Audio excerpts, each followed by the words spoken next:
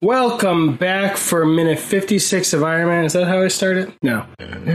Yeah. Welcome back. Welcome back to minute 56 of Iron Man 1. My name is Brian. I'm Richard. And this is I Love You 3000 Minutes, the podcast where we took that Mark 1 armor and we just sat it in a oil bath like from Star Wars, which was referenced in the last minute and in this minute. But instead of an oil bath, it just was a Pym particle bath. And that thing got all soaked and juicy with those Pym particles. And then we just hit a hammer, not Thor's hammer, we're not worthy, but like a miniature Stormbreaker hammer, the hammer side, and just go ding ding, and then it whoosh through time, back in time specifically, so that we could rewatch the entire Infinity Saga from Iron Man 1 to Spider-Man Far From Home, one marvelous minute at a time. And Richard, what happened in this minute? The Ten Rings are searching the sand. They're digging around. They find the mask from the Mark 1 armor, and they find the Big Bad, who now has a pretty sizable burn or a huge scrape on the side of his head. It's kind of fleshy. Like he's just kind of letting it hang out rather than trying to hide it.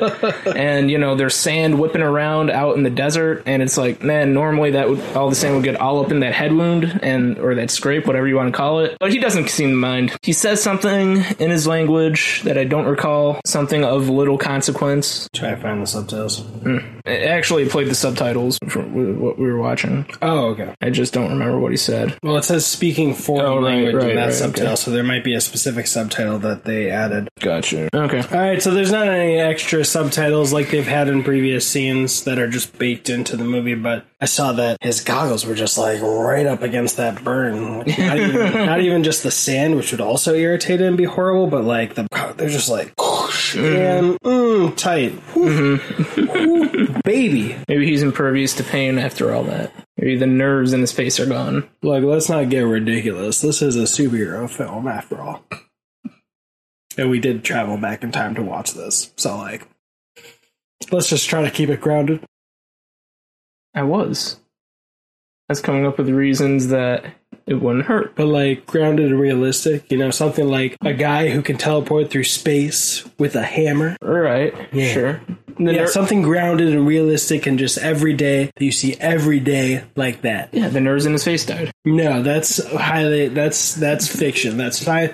You need something like a guy who can wear nanobot suit that's bulletproof and also be able to get superhuman powers from a flower. Something realistic like that. So he finds a mask. So is this where you're disappointed or where you're not disappointed, but I still thought you were disappointed? I was disappointed. Yeah, I figured. I just went with it. So let me fix this. I didn't fix this yesterday. That little bit's going to be in there to explain the camera angle.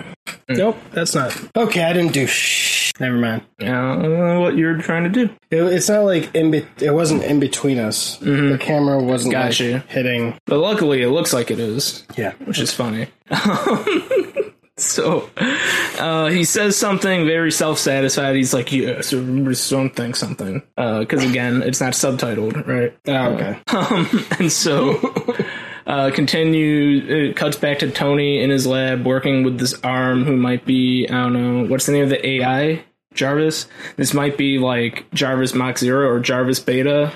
He's not doing such a good job. He's able to listen. Oh, no, that arm is not controlled by Jarvis. I know that. I'm saying it's Jarvis Mark 0. It was an early model of Jarvis that Tony was like, I can do this better, and he left it in the middle, and he made new Jarvis. We do have to address the fact that Iron Man, Tony Stark, is not a proper tech guy. He's not a prop. So if it was the first version of Jarvis, it would definitely be Jarvis Mark 1. Okay, I suppose. He's not smart like you with the marks. He couldn't imagine having 0 marks. It might have been beta. He might have had a beta before the marks. This might be a Jarvis beta. Anyways. Jarveda. Sure. So this thing is having some troubles. It keeps getting in the way, and like Tony's getting frustrated with it a little bit, and he's like, "Come on, move it! You know, you're in the way." Yeah, it's literally am I in your way? A magnifying glass. Yeah, that's supposed to just help it. Worst assistant ever. I thought it was doing an okay job, and Tony was just giving him a hard time. It was not. I promise. It was moving up slowly, and then and he's like, he goes up, doesn't move. at all. Listen, give Jarvis Beta some time, okay? Clearly needs it. He's gonna get there. So he's working on a calf ankle piece for the suit, and you can see all of the moving parts that kind of go where muscles would be. So there are moving parts where the calf would be, moving part where the ankle would be, and it's pretty cool to look at. And it's kind of the end of the minute, you know, just kind of advancing the plot. Some Ten Rings finds that mask. The dude is like, "Yes, we're finding pieces," and Tony's like, "I'm building my suit. It's coming along." Yeah. Do you know what the ankle piece it's called? You know, like how he names the suits Mark 1, Mark 2, but you know what the ankle piece is? Oh, I'm a Mark Ankle.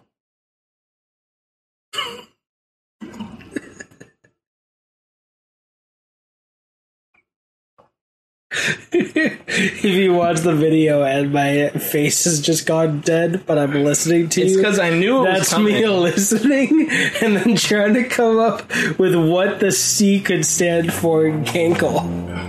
And the best I could come up with is Mark Cankle. I knew it was coming, but I'm still surprised. That's what she said. Mm-hmm. I'm sorry. He did not smoke before this either. Yeah, you're the only one who smokes cigars in this house. Mm-hmm. Mm-hmm. Yep. Oh my god. Is there anything else for this minute?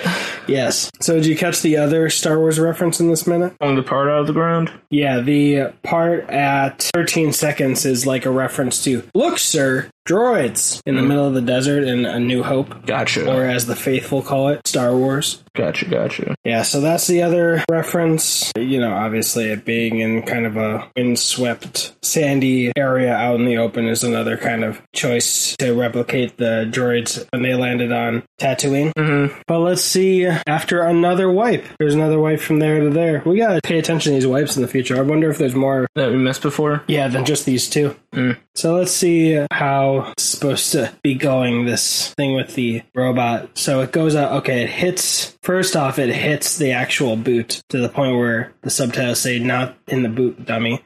Mm-hmm. Right here. Mm-hmm. And stay put, nice. You're of no benefit at all because it keeps moving, and move down to the toe, and it doesn't. Oh, wait, it kind of starts doing it. So never mind, it does move down to the toe, and it moves there. Yeah, and we got this nice pan around. Any of these pieces around you recognize? Like that he's using? I'm looking, not really seeing it. We've got a thing around the 50-second mark that kind of looks like the blue glow of the arc reactor at the bottom. Maybe there's tubing that he's putting in to... Could be. Like electrical wire. He has the repulsors on his hands, right? Maybe that's going to be a repulsor. Or maybe that goes on the bottom of the boot for lift. Oh, yeah. Yeah, I wonder how... You see a second one there. Oh, yeah. Yeah, I think it's kind of... like... So yeah, either it's for the boot or do you think his arc reactor uses normal electrical wire or does it need specialized blue glowy wire? No, just wires. The glow comes from it getting charged and stuff.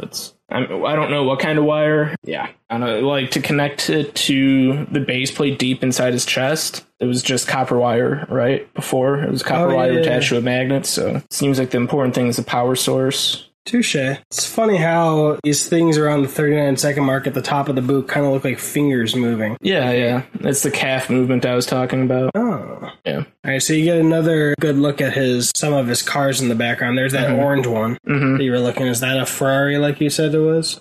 Or did you say it was like a Still not saying. It could be Corvette even. Then we got some older ones, a silver one and like a blue-orange one. The blue one is like an old school race car. Like that looks like it might have been custom made, but I'm not really sure. That could have also been a Chevy. For some reason I want to say that's a Chevy. The blue one? Yeah, the blue one with the top down. Then all the way to the left, that looks like maybe an NSX, like an Acura. No. That's at the 34-second mark on the left-hand side. Yeah, no, not an NSX. The gray one or silver one? That's like an Acura RCF or something, but I'm thinking of how the RCF looks today. I have no idea how it would have looked back then, so I don't know. All right. What's this last one at the 50-second mark? All right. That's all the way in the back. So go back to the orange one. That's definitely, probably, I really want to say that's Lambo. Okay. And then the one we saw next to it earlier. Get a closer look here.